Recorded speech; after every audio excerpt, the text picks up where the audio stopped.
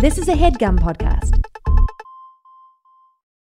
While Andrew and Craig believe the joy of discovery is crucial to enjoying any well-told tale, they will not shy away from spoiling specific story beats when necessary. Plus, these are books you should have read by now.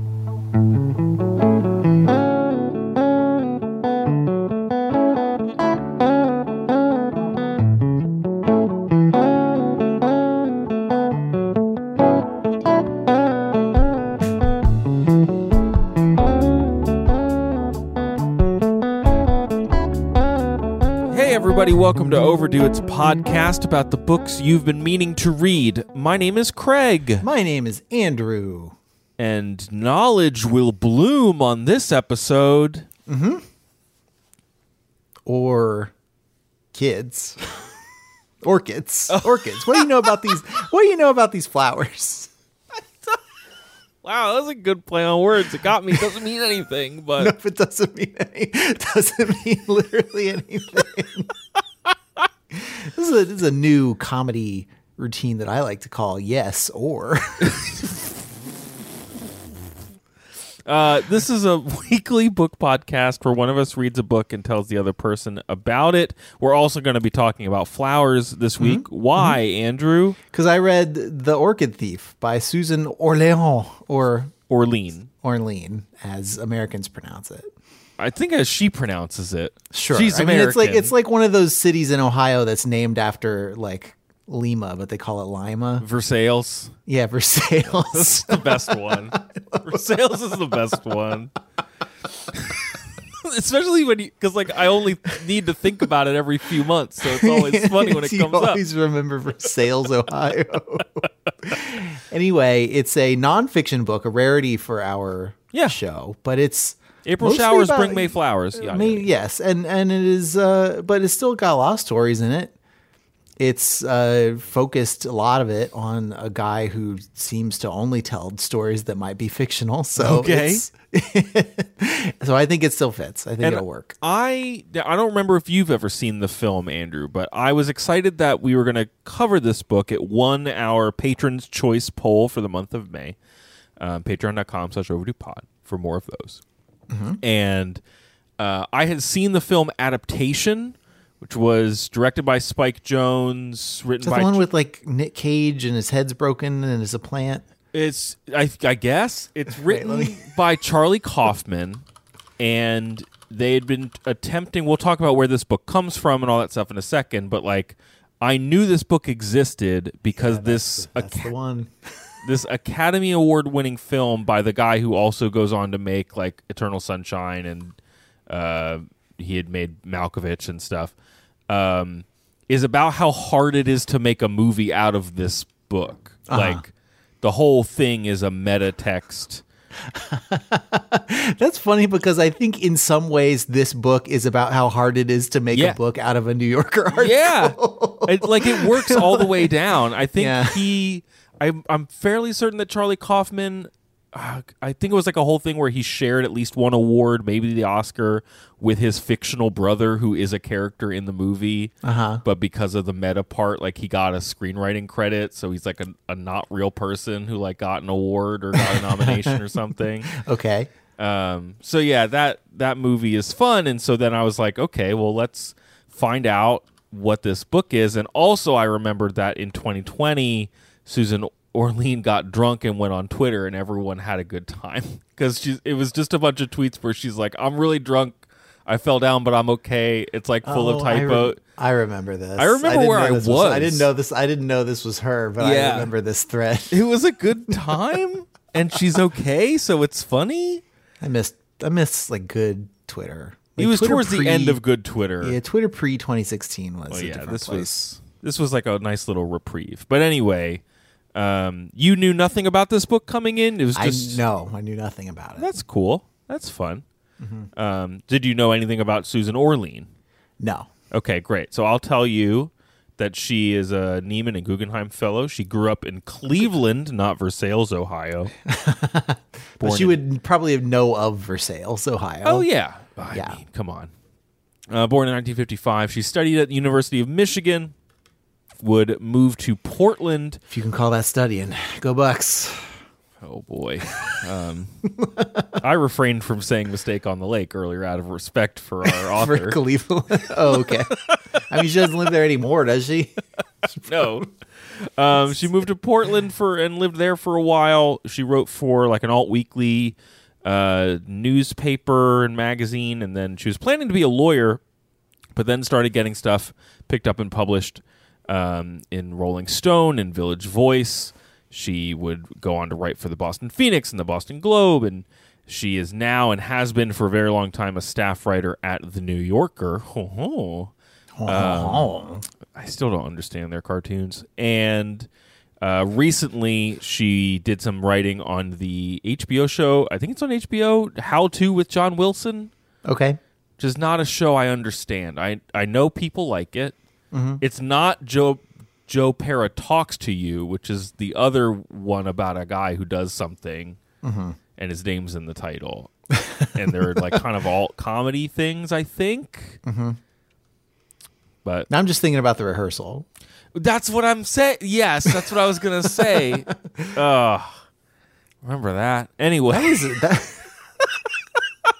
think as upset as I've seen Susanna in recent memory was her watching just the first episode of The Rehearsal before it even really goes off the deep end. Yeah. And just questioning what reality was. Yeah. Laura wouldn't let me talk to her about that show. Susanna would. She knows that I watched it, and she's like, I don't want to hear about it. I don't want to be anywhere within earshot when you're watching it. I don't want this show in my life at all. This is a real. Thank you. Just have a vivid memory of our friend Catherine standing next to the television, looking at us like we were in a zoo, like expecting us to. Yeah, she wanted to see what we were going to do, as though she had rehearsed this with. She was rehearsing a review. Anyway, Susan Orlean's first book was called Saturday Night. Sounds fun. One of the reviews I read of The Orchid Thief referred to it as her first novel-length work. She'd been writing, long feature magazine articles, and they, I think, referenced Saturday Night as being more of a vignette-based book. It doesn't have one subject. The subject is Saturday. It's a bunch of slices of life of what different people in different walks of life do on a Saturday evening. This is still a lot like that. It's not everything comes back to being about orchids and about Florida, especially. We're going to talk about yeah. Oh boy. But it is.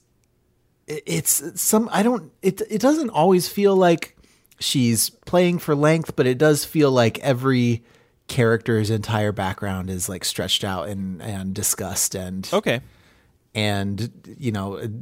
itemized for you, whether it substantially adds to the main story directly or not. Yes, sure. This would be. But then, what do you think the main story is? It's a whole thing. So we're going to talk about it. This is her second book, as I said. So it came out in 1998. Go 90s. We'll talk about the origins of it in just a second. Her other books include Life's Swell, which is a great, awkward title to say out loud, which would go on to be adapted into the film Blue Crush, which I think I saw on a plane to Florida in high school. Cool. Sounds like a bad drink. Blue Crush? Yeah. It's about surfer girls. Okay. In 2011, she wrote a biographical history of that dog actor Rin Tin Tin. This lady rules. This all sort of plays into what she's talking about in this book. There's one quote that I think hit me. It's a third of the way through, and it serves as, I think, the best thesis statement for not just the book, but how the book is written and the way she seems to choose her subjects. The world is so huge that people are always getting lost in it. There are too many ideas and things and people, too many directions to go. I was starting to believe that the reason it matters to care passionately about something is that it whittles the world down to a more manageable size, makes the world seem not huge and empty, but full of possibility. Yeah. Mm-hmm. Just what if you... So just get way... This is me on the Thomas and Friends wiki, reading of trying desperately to understand why the fourth series is suddenly all about these narrow gauge trains with weird names who I've never met before. It's where's Thomas? I made a funny meme about it. I'm going to send it to you. Every wiki mod is an orchid thief, is what you're saying. Like, Yeah. everyone who cares enough to mod a wiki might as well be an orchid thief. Yes. So yeah, she wrote the Rin Tin Tin book, and then in, I think it was 2018, I could be a little wrong about that, she wrote a book called The Library Book, which was... That's hard to... was the thesis behind this one, can I write a book that is impossible to Google? We'll see. It was inspired by a school project that her son from her second marriage, was working on in school about the L.A., because she lives in L.A. now, I think, on the West Coast.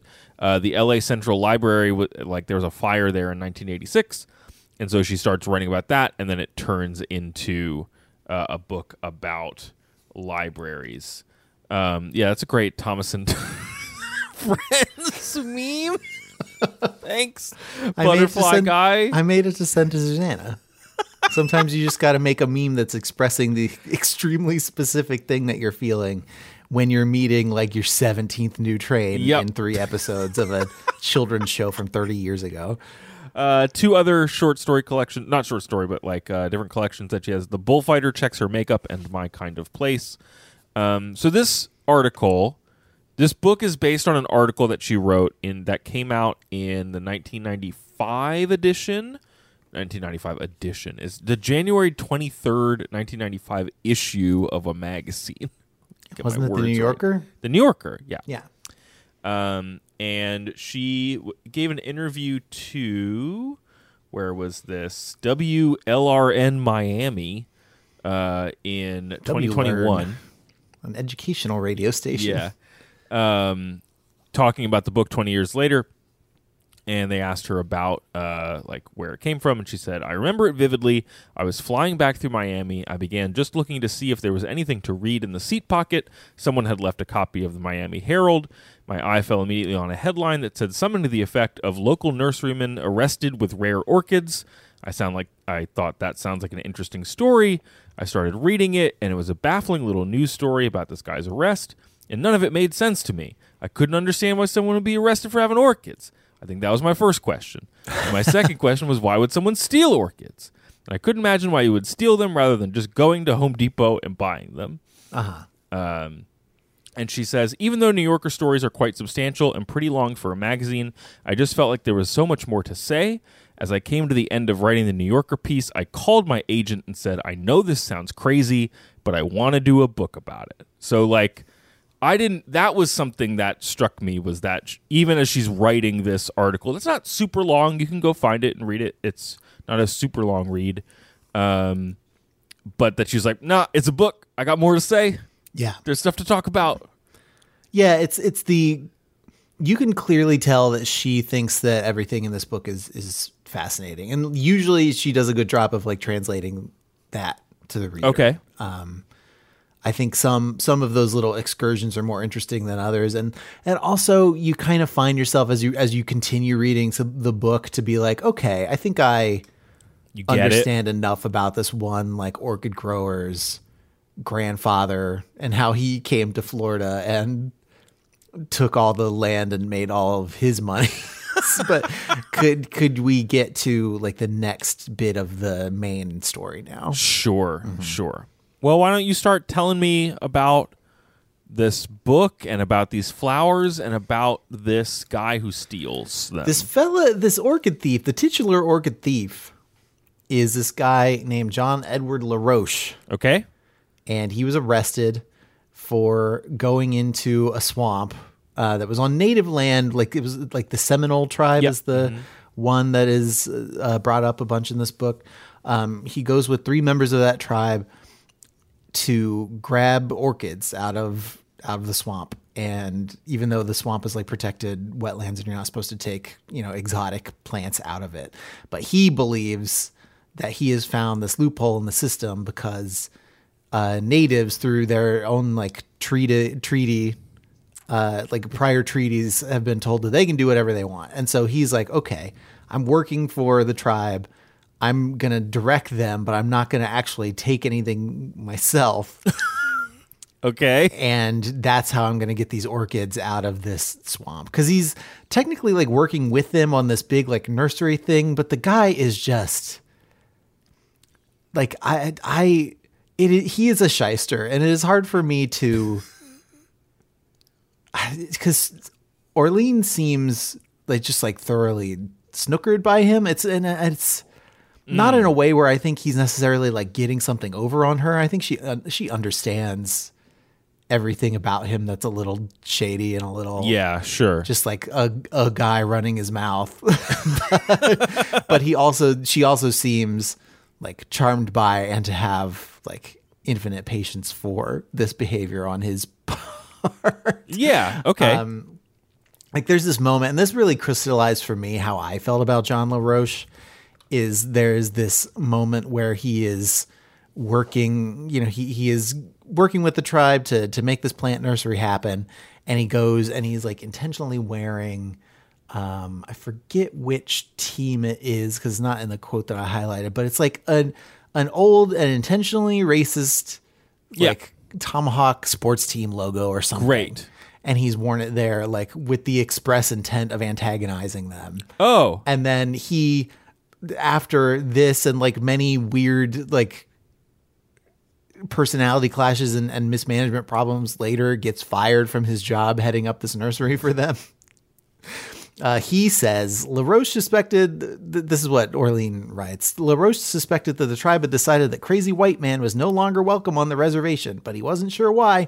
Goddamn politics, probably, he said at the time. Christ, I can't even believe that I'm dealing with this. It's like, no, maybe it's because you have no business plan and you're kind of a jerk. But like, this is the kind of eternally the victim and not uninteresting and not like unearnest in his like interest in these plants, but just like always right, always the victim of whatever system, like the only guy in the entire world who's not an idiot. You know what I mean? It doesn't this kind of personality. I know this type of personality, and it's not, he doesn't seem like a full-blown con man. No, as not much quite. as he is someone whose truth always bends a very specific way that he can kind of sit in and hang out. His truth bends around him like a little hammock that's just for him all the time. And he was right. This is LaRoche talking. He was right. When you think about it, if you could find a really nice looking long grass, some cool new species, and you could produce enough seeds to market it, you would rule the world. You'd be completely set for life. He crushed out a cigarette and steered with his knee while he lit another. I asked him what he had done with the square inch of grass. Oh, I'm not into long grass, he said. I think I gave it away. So it's eternally like near these schemes that he insisted would be like get rich quick things. But then he doesn't follow through, or he chooses not to create evidence that his version of reality is wrong. Yeah. It's just like this kind of stuff. So you spend the book, a lot of the book, but not by any stretch, like most of it, with this guy. But this is your entry point and your exit point, and then you just check in with it over and over again. And it's LaRoche is the hub around which all the spokes of this book rotate. Sure. What the book is really about is, what do you know about Florida Man as a concept? I was going to say I think the book might be about more than just Florida Man, but it does feel like he has big Florida Man energy. This book is replete with Florida men. Just for people who aren't aware, Florida Men. A marsh of Florida men. Have you ever played? Let's play this game live right now. Okay. Google Florida Man and then your birthday, not like the year, but just the birth date. And the first result that comes up is the Florida Man that you are. So mine is Florida Man had live grenade, clown mannequin inside truck. Florida Man arrested after attacking customer with scissors taken from the counter. That was last year, Florida Man. The way that it's this play on the way that newspaper headlines are written. where it's just like some guy did a weird thing, like just some version of like a man bites dog story. But the way that they write it, and it may happen intentionally now because it's like a known thing in a meme from a while ago. But the running joke became that this was all the work of one individual named Florida Man, and that all of this wild behavior could be attributed to Florida Man. I always understood the Florida Man thing. I think I had it explained to me as like why it happens is because of I think there are some public records laws in Florida that make these records like very available to the news with all of the details. And so you get these like arrest reports and incident reports that not other places have, and so it always describes them as Florida Man. But the impression that it creates is that Florida is this colorful, lawless swamp where people are constantly getting into low level, occasionally like funny, occasionally benign, occasionally like sad antics that don't happen anywhere else. What's the name of the character from The Good Place? Now that Jason, right? Jason has like lovable Florida Man energy. Yeah, a little bit. A lot of Molotov cocktails, but for good the line vibes. That he has, yes. Whenever I have a problem, I throw a Molotov cocktail, and then boom, I have another. I have a different problem. Yeah, like that. That's all. That is very Florida Man, and so this book is full of these colorful characters, often like low-level shysters. Usually, there's some just really bizarre thing about them. And the book, so the book is full of them. It's full of descriptions of the landscape of Florida as this super lush place where everything is always growing, but also like a swamp that people filled in so they could sell a bunch of land to rubes. Yeah. Okay. Just like a place where a million orchids and a million scams all have bloomed throughout sort of the course of modern Floridian history. Yeah. Well, and it's my understanding, and I'd be interested to know how the book frames this. Like, right, she's reading about this dude, this titular Florida Man, after he's been arrested. I think after his court case, or maybe while his court case is going on. And so then she's talking to him and like getting his version of. Does she talk about how she meets him? Does she talk about how this whole thing this story in and of itself comes to pass? Like the story of her going down there. Yeah. She doesn't really. It's been a while since I've read the beginning of this book. Sure. But I don't think she goes into the whole thing that you just went into reading the newspaper article and then wanting to go down. Though she does have the newspaper clipping in there eventually. Okay. The beginning of the book is just kind of it's a little bit of LaRoche stuff, and then it starts getting into orchid stuff. Let's talk about orchids, because that's the other thing the book is about. It's like the book is like 20% about LaRoche, like 40% about Florida Man, and 40% orchids, and then that's 100%. And then right? bonus percent. And then there's Susan bonus Orlean percent about other there. stuff. Yeah. Okay. Sure. She's in there, but mostly as a body with eyes that you see through. Like she doesn't. You sometimes get a sense of what she thinks about a given situation, but usually in a way that I think is pretty typical of her, a mainstream journalist. You can kind of sense her not trying to be part of the story too much. Interesting. Okay. So like the extent to which she's in the story is like she gives those little splashes of perspective about like the thing I read you about. Focusing in on something to sort of make the world seem like a more knowable, like tameable place. And there's a thread throughout where she really wants to see a ghost orchid, which is a particularly rare kind of orchid that only blooms like intermittently, like once a year. Spoiler, she never does. The end of the book.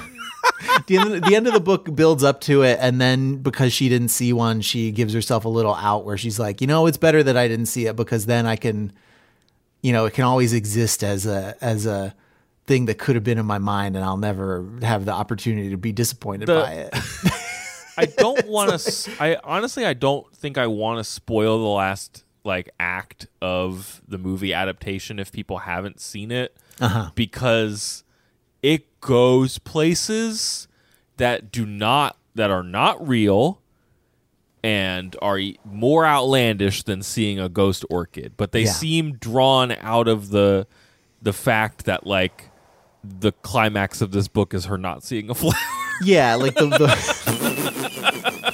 you to know, the extent that the book hangs together on one like narrative that's about anything. It's just like she ends up in this total like cul-de-sac, lost with LaRoche in a swamp looking for a ghost orchid. He's lost but won't admit it, just like pure LaRoche all the way to the end. And then she doesn't get to see the thing that she came down to see, and then she leaves Florida, and then the book is and then we get to read all about it. So I don't know, maybe she got to see a ghost orchid later and I don't know about it. But I think the most interesting parts of the book for me were just stuff about orchids and orchid subculture, because it's all pretty wild. Yeah, that's what Orchids I've learned. Are these very persnickety flowers that are endlessly sort of mutatable, and always like there are tons and tons of different varieties, and people clone them to sell them. People make like hybrids themselves, and the thing about them is that they only bloom after like 7 years, and so you never know if you have gotten the hybrid with like the exact characteristics that you want, that you think are going to sell, because there's like meta to orchid collecting, right? Yeah. Like they have these big orchid shows, and people come and they bring their special orchids and they win prizes, and like this influences the kinds of orchids that people want to buy, and so it influences the kinds of orchids that people want to grow. But everything is happening on with such long lead time that can be like hard to predict what you're gonna get, or if you're gonna have a thing that anybody wants. It's like video game development. It's just like Takes a long time, or like making a processor.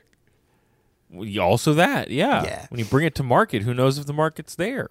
And there are a bunch of orchids in Florida that are only there because like seeds blew in on hurricanes from somewhere else. Like yes, orchids love are pretty neat. we have a Lego orchid, and that's about as much plant as I want to be responsible for inside my home. But we just got a new plant, a goldfish plant. Is that a thing?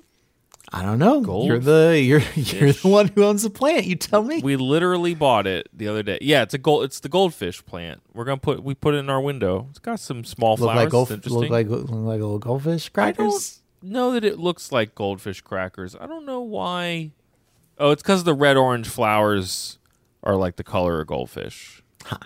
But I have some orchid facts here. You can tell me if they're in the book and what you think about them. Hear your orchid facts. So I have a few from 1-800-Flowers.com. This is a blog. I mean, that's the authority. What main thing is that, you said the blooms, certainly there can be a long cycle in between them, but the blooms can also last for months. They're like a flower that will stay in bloom for a long time, which makes them very enjoyable. They're one of a lot of variability there, as is orchids want. But they're one of the oldest flowering plants known to humankind. We just have like known about them and done things with them and had them for a long time. Victorian era wackos were really into orchid collecting. Does she go into the orchid delirium stuff? She goes into orchid delirium, yes. It sounds like it's like an even worse version of tulipomania, which was like a whole big like boom bust thing that happened. Yeah. Or it sounds like it's a little like Funko Pops. It does sound a little like Funko Pops. You're right. If you an orchid for every character. Well, and that's the thing. I learned on orchidbliss.com, like people, no, this is not real. Orchidbliss.com, not all people are perfectly symmetrical, as I was going to say, is that orchids are zygomorphic. Sure. Does she talk about that? Does she talk about how orchids... define what zygomorphic is, and I'll be able to tell you. It means that they can only be cut in a mirror image on a single, like, plane or line. Like she didn't talk about that, no. Like, imagine how you cut a pizza. If all the toppings on a pizza were perfectly laid in, like, the exact same way, and then you have so many options to cut a line and have mirrored sides of the pizza, right? Okay. Orchids are not that way. Orchids are shaped in such a way that you could only Fruit Ninja through like one way to make it mirrored, right? All right. Which is not common. It makes them very interesting. Like just the flower part? Just the flower part. Okay, yeah. all right. Some of them smell great, and some of them smell like rotting meat. Yeah, she goes into that. There's one that looks like a bee. Okay. Did you see that one? I don't know if I saw the one that looks like a bee. There are definitely ones that like, oh man, okay, yeah, you keep going. I'm gonna try and find the section where she talks. There's one that looks like a bee, so that it attracts the other bee to go into it. There's one that looks like a bunch of tiny spiders are on it, so that a bigger bug will come and eat the little baby spiders. Some of their roots, and this is now I have from the Smithsonian, si.edu. There's a whole bunch of stuff on orchids there. I don't remember the exact word for it, but some of their roots, many of their roots will grow above ground. Their roots have like a vellum or something on them. They can get moisture out of the air. They will also take moisture like from trees and from other things, so they will often have their roots not just in the dirt, but also like growing around and on things. And that was actually how the other side of the court case, I guess the prosecution, if would be the word for it, beat LaRoche, because the natives took the orchids, but they did it by like sawing the branches off of the trees that they were growing on. Because if you do that instead of just like picking the flower, like roots and all, you're more likely not to kill it. Yep. And the prosecution's argument basically, I mean, and some of this also, as was summed up by one of the Seminoles, was that they don't actually take our treaties seriously. Well, there's like that. For time out of mind, like this is how it's been. But yeah, the legal case that he made was, there's stuff in the treaty about wild plants, but there's nothing in there about just like taking a weed or like trees or something. So you took this regular tree branch and you're not allowed to. Gotcha. And then the judge also didn't buy LaRoche's thing about how he wasn't actually the one committing the crime, because the judge was just talking to guys about it. Clearly they were doing this for you at your direction after you thought it up. So like, yes, you are still involved in this crime. Sorry. What flower did you look up? Just a big list of different, here we go. Many species look so much like their favorite insects that the insect mistakes them for kin when it lands on the flower to visit. Pollen sticks to the body. Another orchid species. In other words, the orchid gets fertilized because it is smarter than the bug. This is the part where we're all marveling at the evolutionary miracle that is the orchid. Yeah. Another orchid species imitates the shape of something the pollinating insect likes to kill. I think you talked about this. Botanists call this pseudo-antagonism. Ooh. The insect sees its enemy and attacks it. In the process of this pointless fight, the insect gets dusted with orchid pollen and spreads the pollen when it repeats a mistake. Other species look like the mate of their pollinator, so the bug tries to mate with one orchid and then another pseudo-copulation and spreads pollen from flower to flower each hopeless time. No! That one is really sad. Lady slipper orchids have a special hinged lip that traps bees and forces them to pass through sticky threads of pollen as they struggle to escape the back of the plant. Another orchid secretes nectar that attracts small insects. As the insects lick the nectar, they are slowly lured into a narrowed tube inside the orchid until their heads are directly beneath the crest of the flower's rostellum. Some orchids have straight ahead good looks, but have deceptive and seductive odors. There are orchids that smell like rotted. Yeah, same. There are orchids that smell like rotting meat.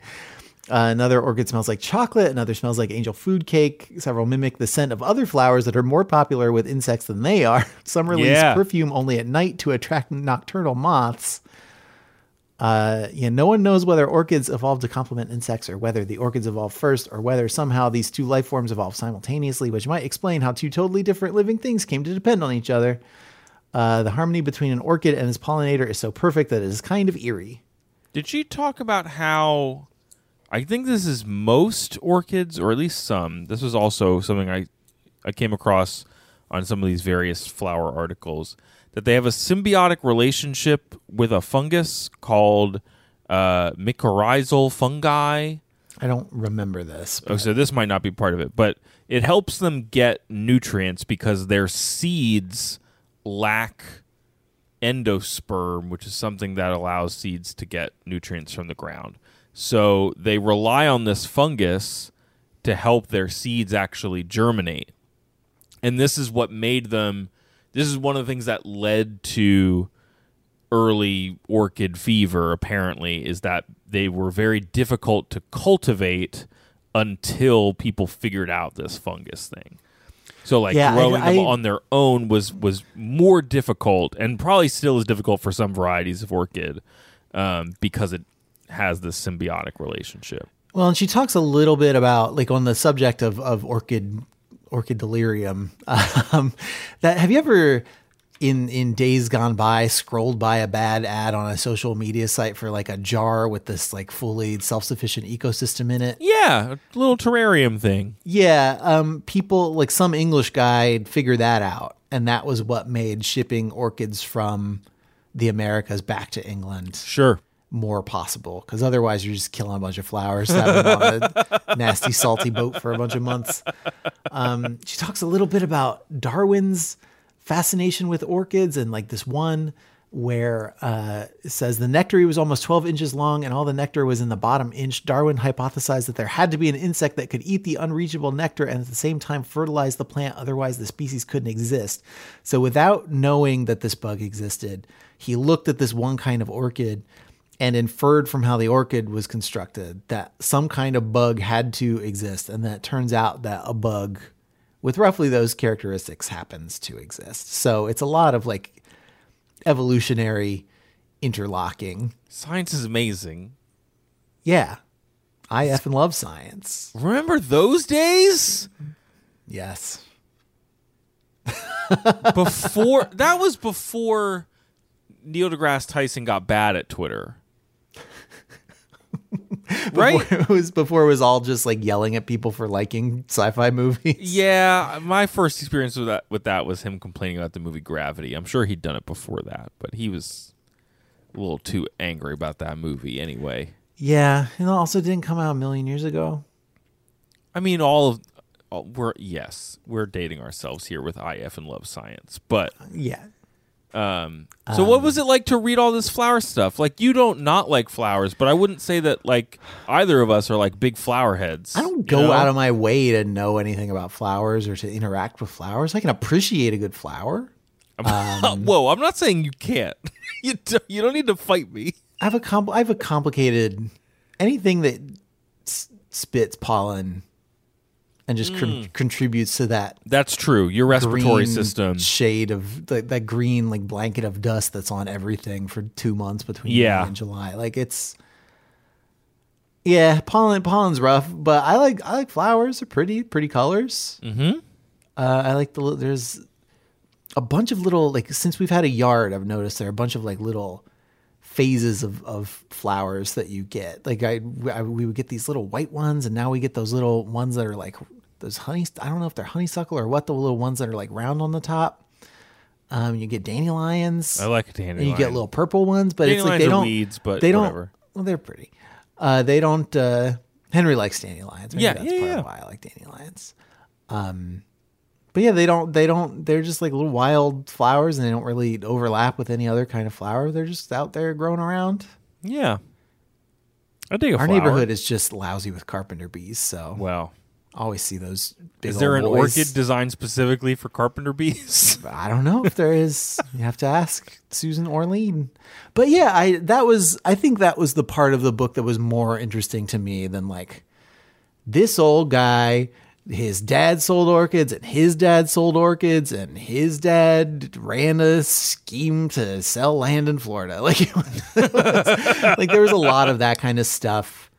There was a bit toward the end about some Seminole tribe stuff that just that more than the other sections didn't really seem to have much of anything to do with anything, except that it was like tangentially part of the LaRoche case in the first place, and like part of LaRoche's story. There's this whole thing about how he's very mercurial, and when he decides he's done with one of his hobbies, he's done with it and he just dumps it. And so, yeah, after he gets fired from this nursery, she goes into a bunch of like loosely related Seminole stuff just because the thread is there, and there's no thread that she leaves unpulled in this book. That was something I noticed just kind of scrolling through the article. I did kind of a light skim on the original article, and based on what I was reading about the book, I was like developing a quick little list of like, oh, okay, so she's going to expand on that in the book. Oh, she's going to have time to talk a little bit more about this. And it's not surprising that it's like, okay, like if she were to reread her article during edits, she's like, oh, I could talk more about the hobby. I could talk more about orchids. Oh, I could actually like expand and talk more about the Seminoles. Well, it's the kind of stuff that she, like, clearly when she was writing this article, she hit on all of this stuff. Like, it just in the course of all the interviews that she was doing, and it's all like a lot of it ended up on the cutting room floor, or like it just ended up being stuff that she had in her head as like background for the rest of the article while she wrote it. And this book is the opportunity to expand every single one of these things and just relay every interesting fact that she'd found about it as she goes. And the tension between like, here's a bunch of cool stuff that I found out, and here is one self-contained narrative chunk that is called The Orchid Thief, that is a book by me, Susan Orlean. Like there's a little bit of a tension between those two things. Sure. So the two New York Times... So there was a review, I think, in... Yeah. You go, and I'll make sure I'm looking at that. There were a couple different reviews I found. One of the New York Times reviews I found covers like the general good responses that I saw. So this one was by Christopher Lehman Haught, Seeing with New Eyes in a World of Exotic Obsession.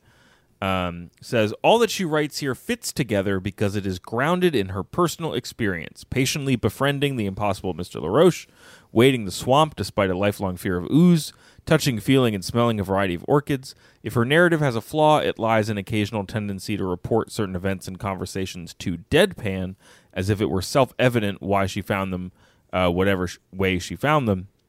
This makes for a few tedious stretches, but most of the time she lets the reader know exactly what she was feeling. So this contrasts for me with some other reviews I saw that is like, she's a little too much part of the book, or her interest is too much part of the book.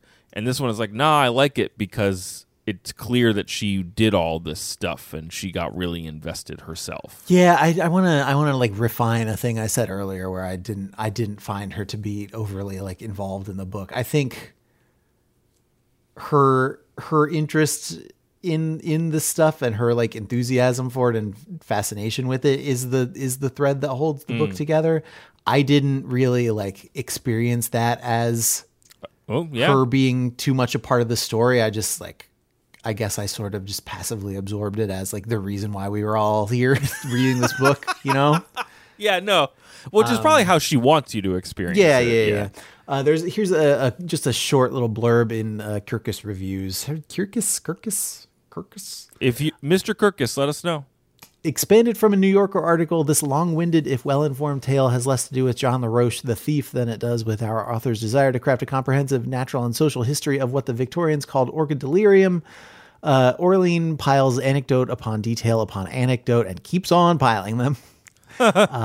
Enticing for those smitten with the botanical history of this sexually suggestive flower. As for everyone else, there's little or no narrative drive to keep all the facts and mini narratives flowing. So yeah, I don't think I wouldn't say I had trouble reading this the way that I have had trouble reading some overdue books, but it is definitely like the narrative that is in here is like both too sort of light just as a narrative. Like you said, it ends with her not seeing a flower. Like it's not a super satisfying conclusion. And it's also like a little like doled out. There's just not enough of it to keep doling it out at a good clip. Sure. So there's too much diversion, I think, in between the narrative bits for somebody to come here and sort of be interested in this thread of the Orchid Thief, the thing that the book is named after, as opposed to and just want a to follow bunch it of all the way through. ruminations on orchids or whatever. Mm-hmm. The one New York Times review I saw, the quote was, shows her gifts in full bloom, as well as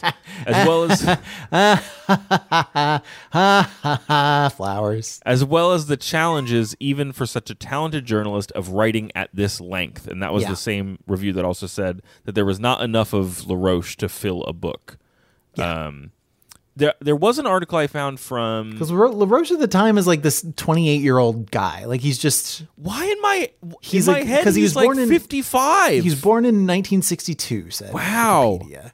That's very different. He has got the air of an older guy, I think, because of the fueled by grievance thing and the sort of the way that he moves from thing to thing. Like he starts the book as this plant enthusiast and then becomes this like early internet era like service provider who like runs a different company. And he's just like he's clearly got some kind of charisma that people respond to. He's clearly got a level of like expertise and dedication that at least like gets his foot in the door in all these different communities, ecosystems, whatever you want to call them. But he also just, it seems like he likes to talk a lot about like regrets and roads not traveled and stuff in a way that reads older to me sometimes. Yeah, no. You know? And everything I've read about this book, I assumed he was 40 or 50, if not older. Yeah.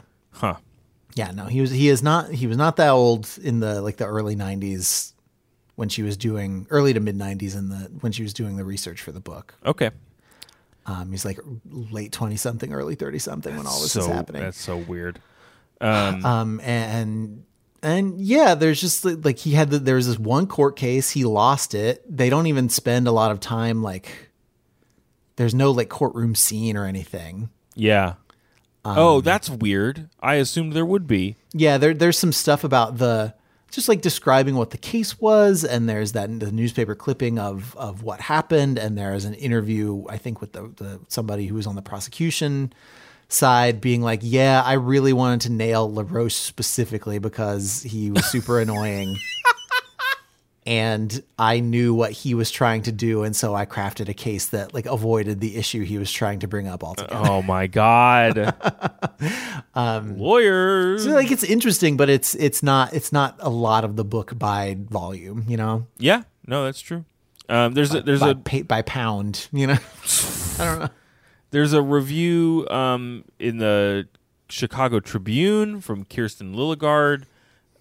Interesting if you're like interested in this type of nonfiction. She kind of places it in in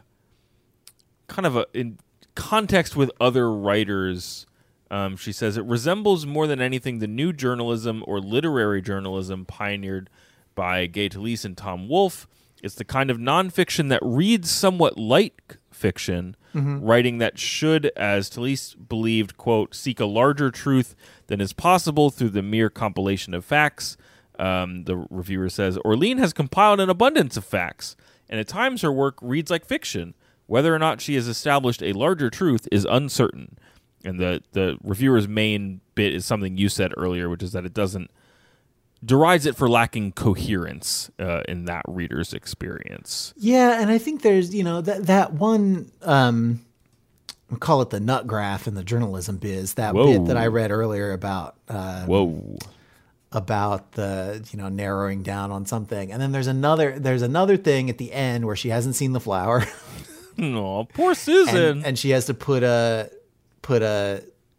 she has to make it part of the book that she didn't see the flower, when clearly it's been building toward her seeing this flower and having some like profound realization about something. Yeah.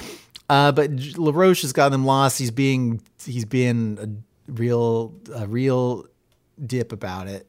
And she says, I suddenly felt sorry for him for having had his heart broken again and again. And then I felt sorry for everything. Sorry for the people who didn't win anything at the Orchid show, even though they had groomed and doted on their plants. And sorry for the way the Fakahachi had been plowed and burned and stripped, and sorry for all the people who'd bought a piece of imagined paradise in the muddy stretch of the blocks, and for the Seminoles who wished they still lived in chickies in the wetlands, and for all the crumpled up bingo players at the casino, and for the hundreds and hundreds of Elaine bromeliads that had turned out ugly and were dumped, and for Lee Moore, who was just then on his way to Jacksonville with orchids in his van, but instead of seeing the drab interstate in front of him, he was dreaming of his city of gold in Peru, and sorry for anyone who ever cared about something that didn't work out, and I felt sorry for myself for being lost in the Fakahachi Strand with no idea of what to do. Then, like all sorriness, it hardened into something less stifling, and I suddenly decided that I would rather walk, no matter which way we went, than to sit here idle and frantic, spinning my mind like a tire in sand.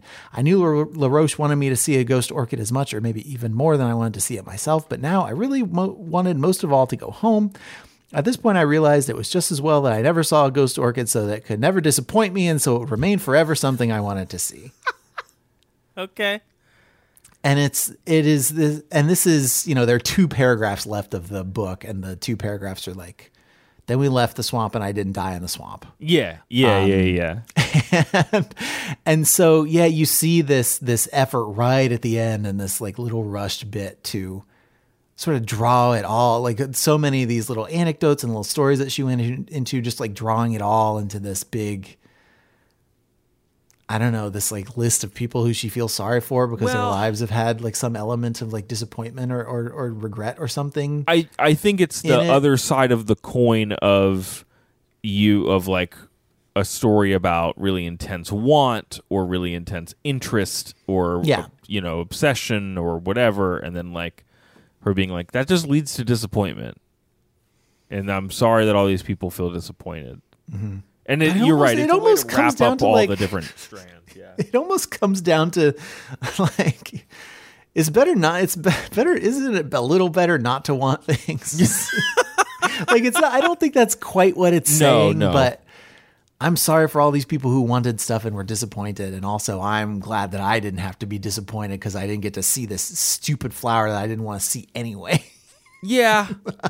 I don't think that she would make the argument that we should want things. It's just some human condition kind of stuff here. Yeah. But also, what if plants did cool stuff? And so, like there is that. I don't think you could argue that this is not Orlean inserting herself into the story. It's just that so much of the rest of the story is her being like, in 1837, this guy got lost in the swamp. I pulled a specific, In 1885, a sailor on a plume collecting expedition wrote in his diary, the place looked wild and lonely. About 3:00, it seemed to get on Henry's nerves and we saw him crying. He could not tell us why he was just plain scared. Just talking about the swamp, just the oppressiveness of a swamp in Florida. And like so much of it is like relaying these other sort of researchy facts. And just like giving them to you pretty straightforwardly. And she's not there and she's not editorializing much. Like there are a few passages where she talks about like some guy who is rumored to have stolen some orchids from some other guy. And she just presents all the he said stuff and leaves you to draw your own conclusions. Like maybe she's inserted in that way a little bit just because she's choosing what bits that she chooses to. She's choosing what bits she passes on to you, and so she's imbuing it with her perspective in that way. But, I am finding myself grateful that this book kind of predates the trappings of modern like true crime storytelling, though. The Orchid Thief podcast. Ugh. I think she's done some podcasting, but I don't think it's like the same thing. And there are plenty of those that are enjoyable and they're engaging, but like everything, they get very tropey, and I do appreciate that this sounds like this book does not have that. It's messier. And I don't go in for much of that kind of stuff. So beyond like the first couple seasons of Serial, I've just have not listened to a lot of it. But it seems to me, just from those and from seeing the format like written about and spoofed in so many other mediums, it does seem like often the end of these podcasts is, and then I didn't see the flower. hey, maybe it ends is. with not seeing a flower. I feel like this needs to be like a shorthand for an ending that isn't an ending. and then we didn't see the flower, and then we went home. Yeah, I like that. I'm gonna put that flower in my cap, and I'm gonna carry it around, and you can't see it. I feel like an orchid would be pretty easy to put it if you in your cap. They're big flowers. It'd be a pretty good hat. Yeah, especially if you get the stinky orchids. Man, what if you could wear a stinky orchid hat to the Kentucky Derby? Stinky orchid hat. Where everybody's wearing hats and like, oh, cool hat. And I'm like, yeah, smell it. Gross. Okay, cool. Go around in public place and tell people to smell my nasty hat. Yeah. That'll earn me friends and influence people. Well, I'm glad you learned about orchids, Andrew. Yeah, it was fun. It was fun to learn about orchids, and the rest of it was fine. Yeah. Yeah. It's fun to spend time with Florida Man. Florida Man in all his many forms. His final form. Yeah. Well, thanks for listening, everyone. You can tell us about your favorite orchid. You can send us an email, overduepod@gmail.com. Hit us up on social media @overduepod. Thanks to Nick Larangis, who composed our theme music. Andrew, if folks want to know more about the show, where do they go? OverduePodcast.com is our internet website. We have a Patreon project, patreon.com/overduepod. If you want to support us directly, you can go there and you can get access to our Discord, where we talk about all kinds of different stuff. You can get access to bonus episodes early, including long read episodes. We're still reading through Neil Gaiman's Sandman series, one collected trade paperback volume at a time, for a little series we like to call Sand by Me. Mm-hmm.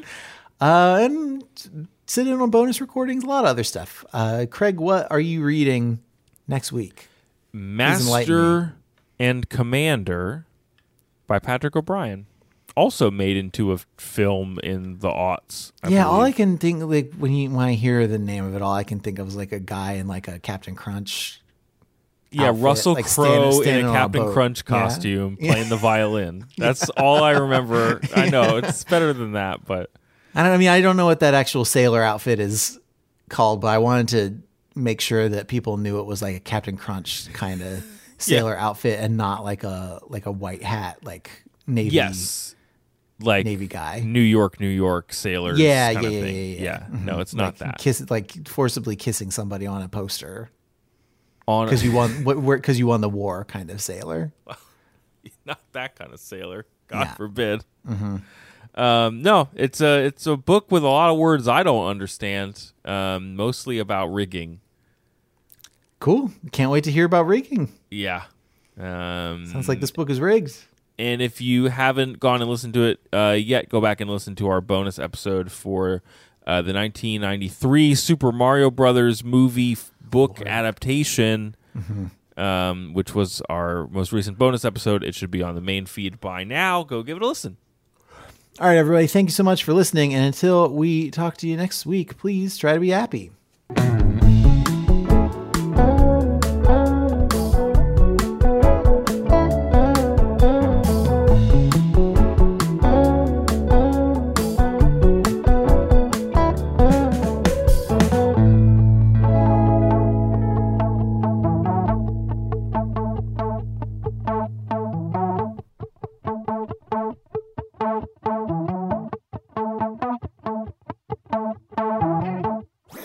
That was a HeadGum podcast.